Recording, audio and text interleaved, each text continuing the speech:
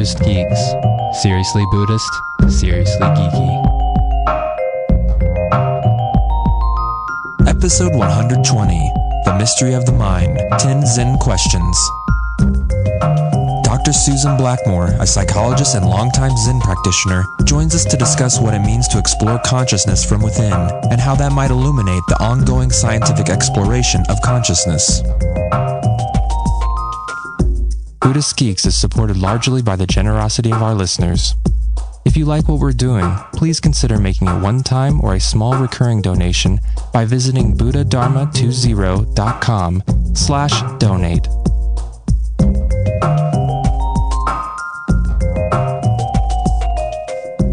Hello, Buddhist Geeks listeners.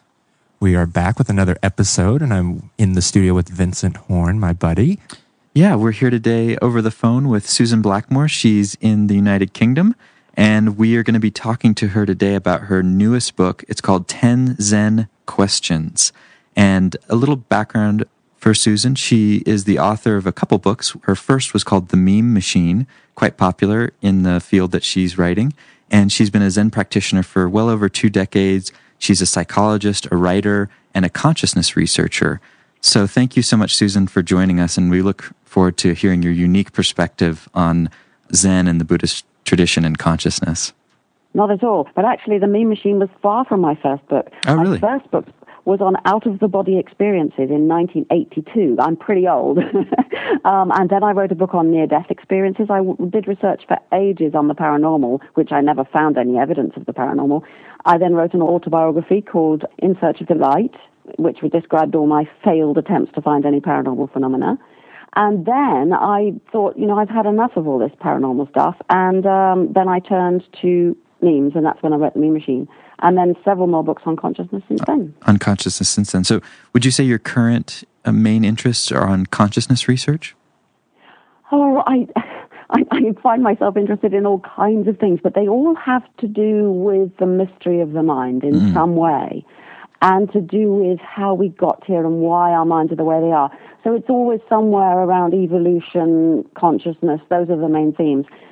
The memes work is because I think it tells us how we evolved and how we got here. This wonderful kind of mechanistic, bottom-up creation of design of the living world and of our minds, which I think fits wonderfully with codependent origination and the way the Buddha saw it such a long time ago. And then consciousness, the nature of mind itself, what does it mean to be aware of anything? So all of my work somehow kind of meanders around in these great mysteries.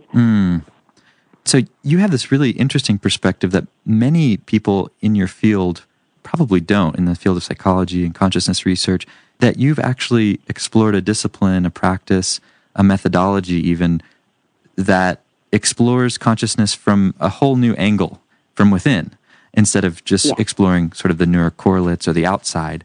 And I'm wondering how you see currently those two fitting, and this is a big question, we'll get more into the specifics with some of the you wrote in your book, but why you've taken both of these approaches together and how you see them fitting together.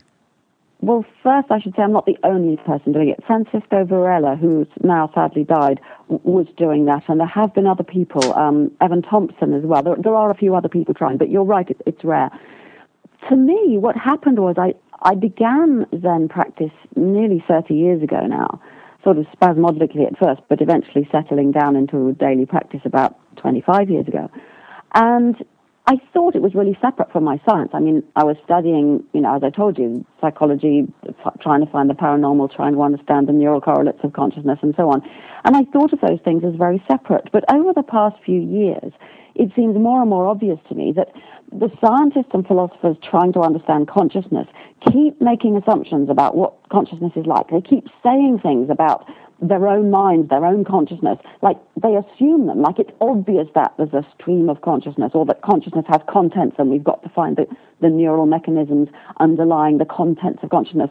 And I'm thinking, well, hang on a minute, when I sit every morning in meditation, it doesn't look that way to me. And if they are investigating, if they're making the wrong assumptions about consciousness, then they're looking for the wrong things. No wonder the science of consciousness seems to be banging its head against a brick wall and not getting anywhere very fast.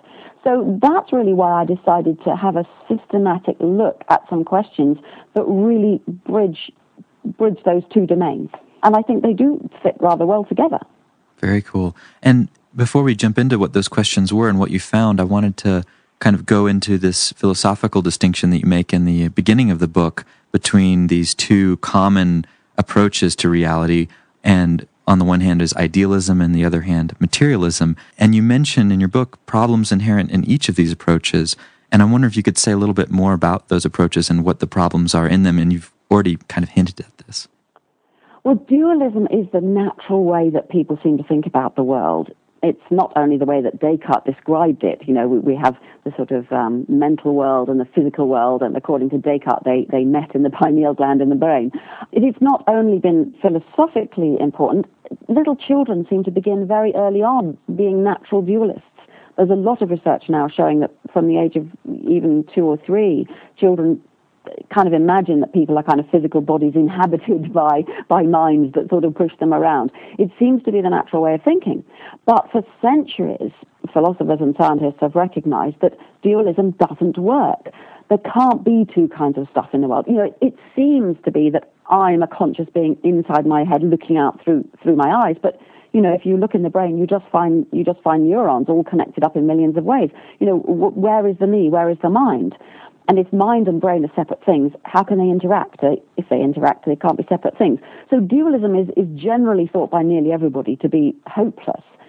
So the alternatives are you've got to have some kind of monism. You've got to say the world is made of one kind of stuff, not two completely different kinds of stuff.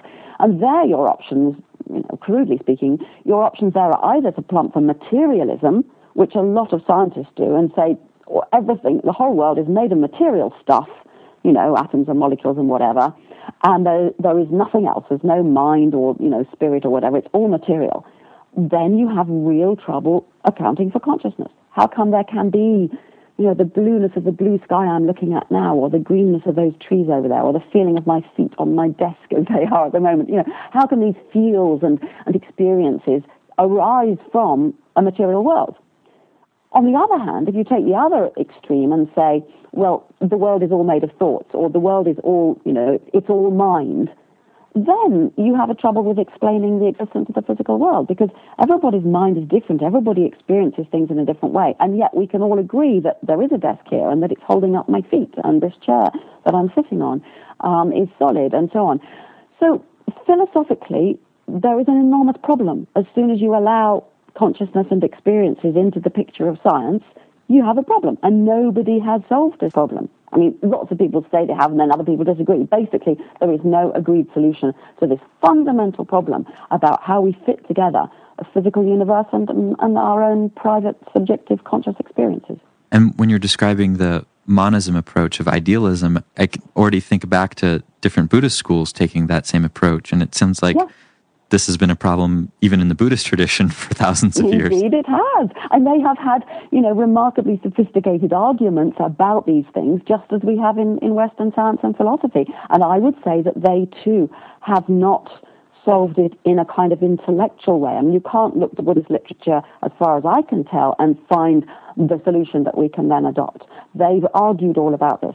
Now, you could say that people who have realized oneness, who have overcome duality, have seen it experientially, have seen directly how not to be dualist, how not to divide the world up, and that is what enlightenment is about. You might want to say that, but it's tricky. Then arises the question which fascinates me. You know, if you were enlightened, if you were able to perceive the world without delusion, without self getting in the way, without dividing things up into this and that and mind and matter and whatever, you wouldn't necessarily, I think, be able to say what it was that you had seen or solve the problem in a way that would satisfy Western scientists or philosophers.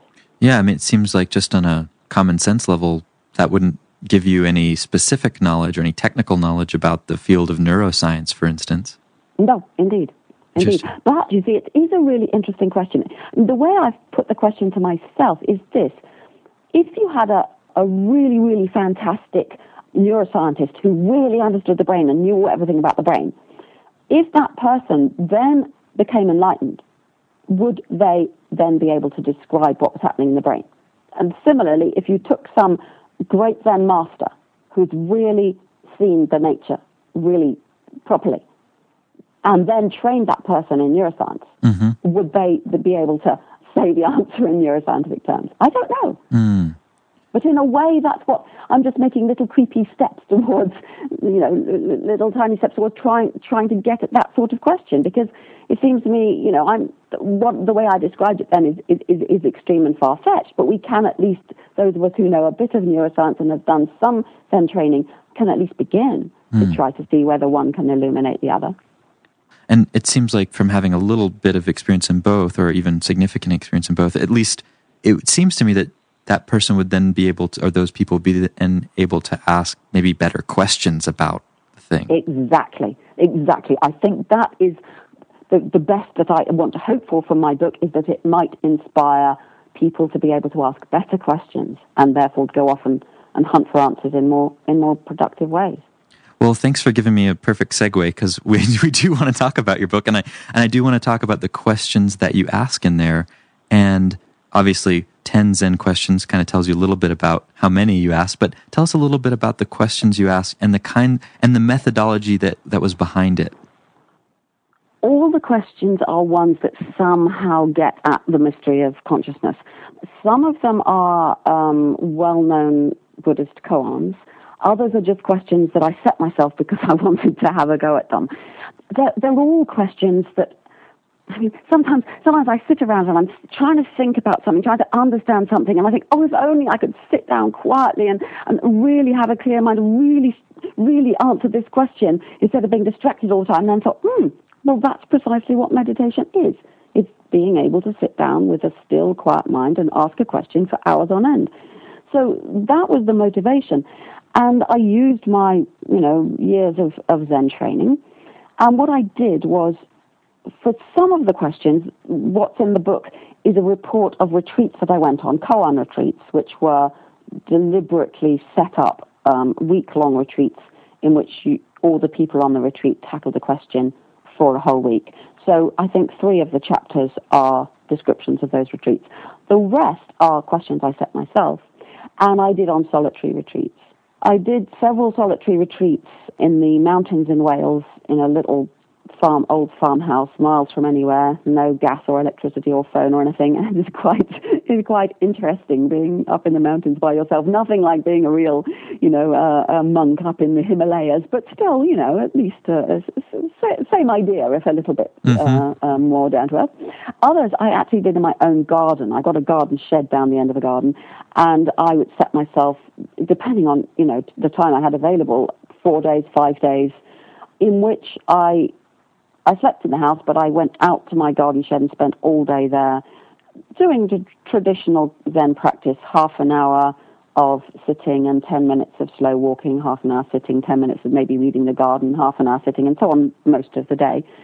And what I would do in a typical day would be to spend the first couple of half-hour sessions just calming the mind, and then perhaps in the 3rd or 4th session, I would take whatever that day's question was and sit with that question. And then at the end of the day, I went indoors, didn't look at the email, didn't look at the post, didn't do anything else. I went straight to my computer and just kind of splurged out what I felt I had learned about that question, and then dropped it and went back to the meditation. And then I kind of tidied it up to make it, I hope, make more sense for the book. But all of these questions I've been asking for years before I did that sort of final practice for writing the book. And what were some of the things that you discovered through this investigation that you think would be really interesting for people to hear about, or that were really surprising to you? Some of them were not surprising at all and won't surprise all of you listening out there. And some of them involve really a traditional hunt for the self. And we all know that when you hunt for the self, you don't find it. But the attempt to hunt for the self is always very interesting because you keep kind of jumping on things and thinking, no, well, hang on a minute, I've now created another one, and which one is superordinate to the other, and let the whole lot collapse, and all of these things. They're very interesting to do, and I don't get bored of doing those kind of things. But they're not very surprising. Similarly, the sort of, Douglas Harding's headless view. Sometimes I found myself just rediscovering the headless way by really concentrating on, well, who's looking and from where are they looking and what is being seen, and finding that I am what is seen. And I think that really is very similar to the headless way, because what you see is what you see part of your body, and you kind of look from your knees, and then you see your tummy, and then you see, and it sort of disappears into you, and you think, well, there should be a head there. Well, what is that? Oh, it's the world again. That kind of flip. Many of the questions kind of pushed me into that flip, and that is a way, I think, of simply sitting with no one sitting. But when you ask about something surprising, I think the most surprising thing was a little difficult perhaps to explain, but it comes out of the first two questions. The first question is, am I conscious now? And this is a question I've used for years with my students. I've taught consciousness courses at different universities in Bristol. And I've always got my students to spend as much time as they can in the week between lectures asking themselves questions like this. And the first question is always, am I conscious now? Seems such an obvious question, doesn't it? But the weird thing about that question is the answer is always yes. At least, unless you've done an awful lot of practice when it disintegrates. But basically, the question is always yes. And yet, when I would go up to my students and catch them unawares and go, now? And oh, damn! Because they get this kind of sense of, oh, of course, I wasn't. I was somewhere else. I was distracted. There's a sense of when you ask yourself the question, am I conscious now? It's like coming awake. It's like waking up. Oh, of course I'm conscious now. But hang on a minute. Was I a moment ago?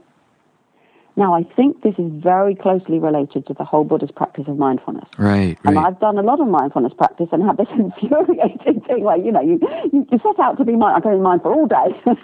This is silly, really. But, you have a go at any rate. And then you find you've gone off into distraction and you pull yourself back and go, oh, of course, I'm here now. So the question, am I conscious now, is similar to practicing mindfulness. But it provokes this other question, well, what was happening before I woke up and became mindful?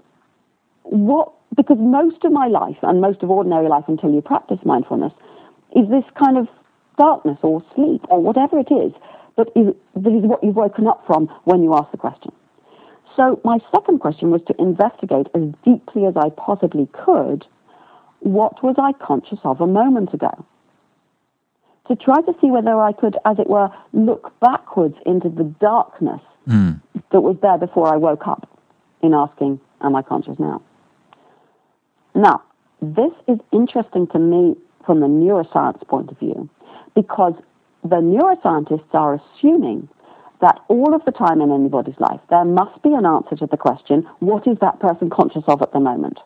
And they go and look for the neural correlates of consciousness. They look for what's happening in the brain that corresponds to what the person is conscious of.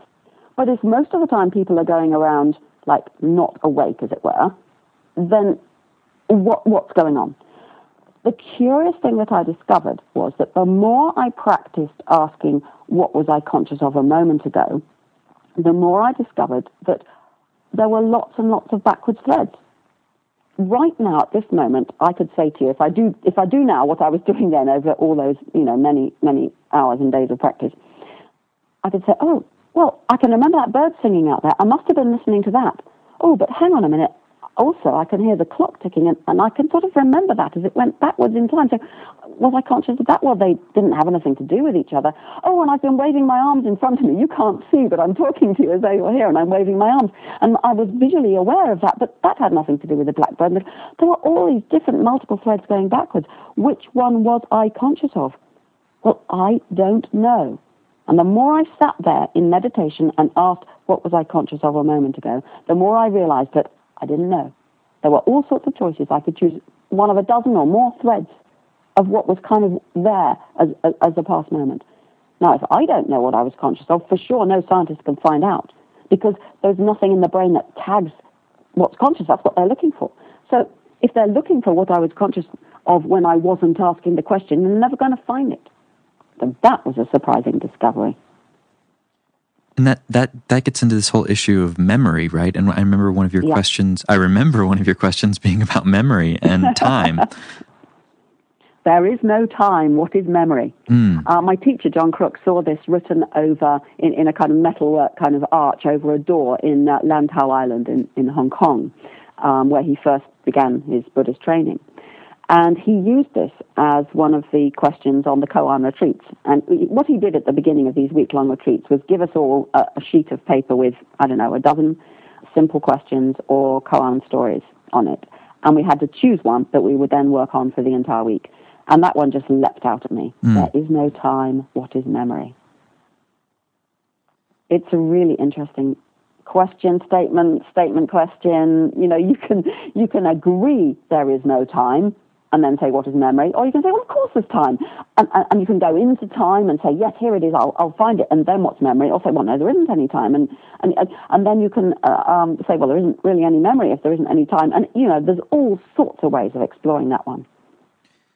Yeah, I mean, there's just so much juicy stuff in here, and it seems like you'd really have... a bit too much. Yeah, there's a lot, and it seems like you'd really have to, in some way... I mean, I could read this book, but in some ways... I'd almost have to replicate the experiment to really see some of the answers that you're coming to in this. Or would I? Exactly the point of the book. I mean, I'm glad you say that, because that's what I would love. If my book inspired other people to sit, you know, other people who have some practice already and can sit and ask these questions and see, do they find out similar things? Do they find out different things? In fact, I've set up a blog, and there's lots of people commenting about, you know, what they found or what they haven't found or what they agree or disagree about or whatever. And I hope it's an interesting discussion, because from a scientific point of view, if everybody finds something different, then we're not going to get anywhere. And so it's kind of important that it's not just me asking these questions. But also from the pleasure point of view, I hope, I tried to keep the book short. It's way, way shorter than any book I've ever written before. And it's got these little pictures which I painted to go in between, you know, there's a short section and a little picture. And that's supposed to sort of say to you, just stop reading a minute and just explore in your own mind this, you know, whatever it is.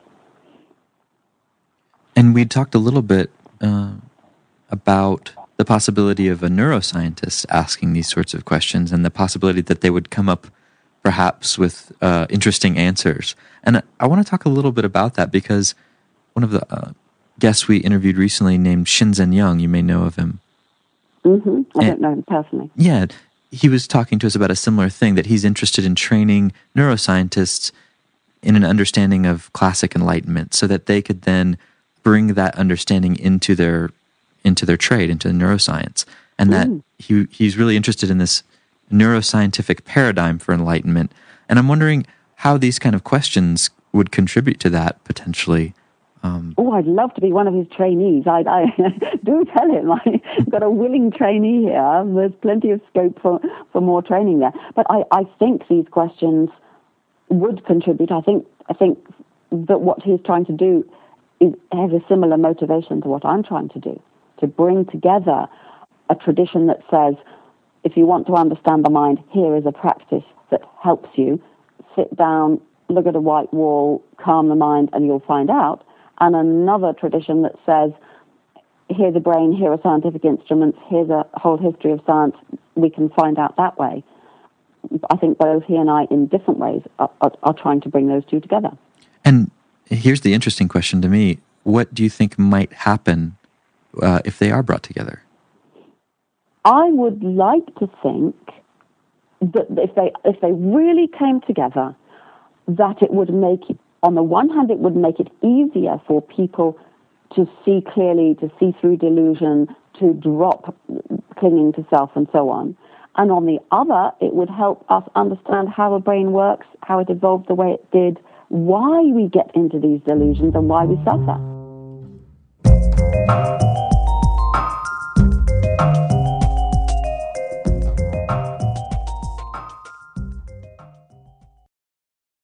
Join us for the 4th Annual Buddhist Geeks Conference.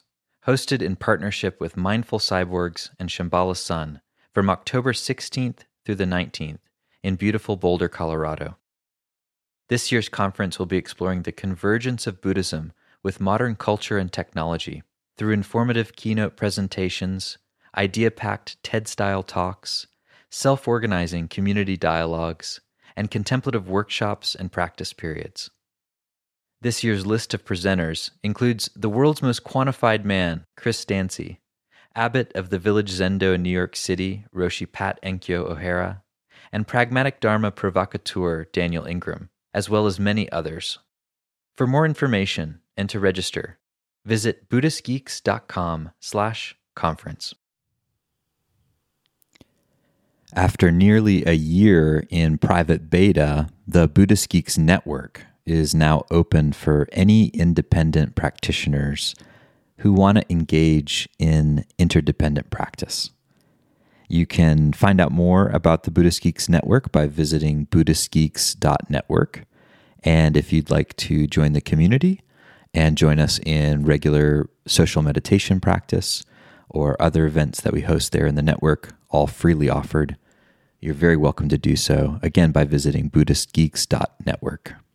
Love to see you there.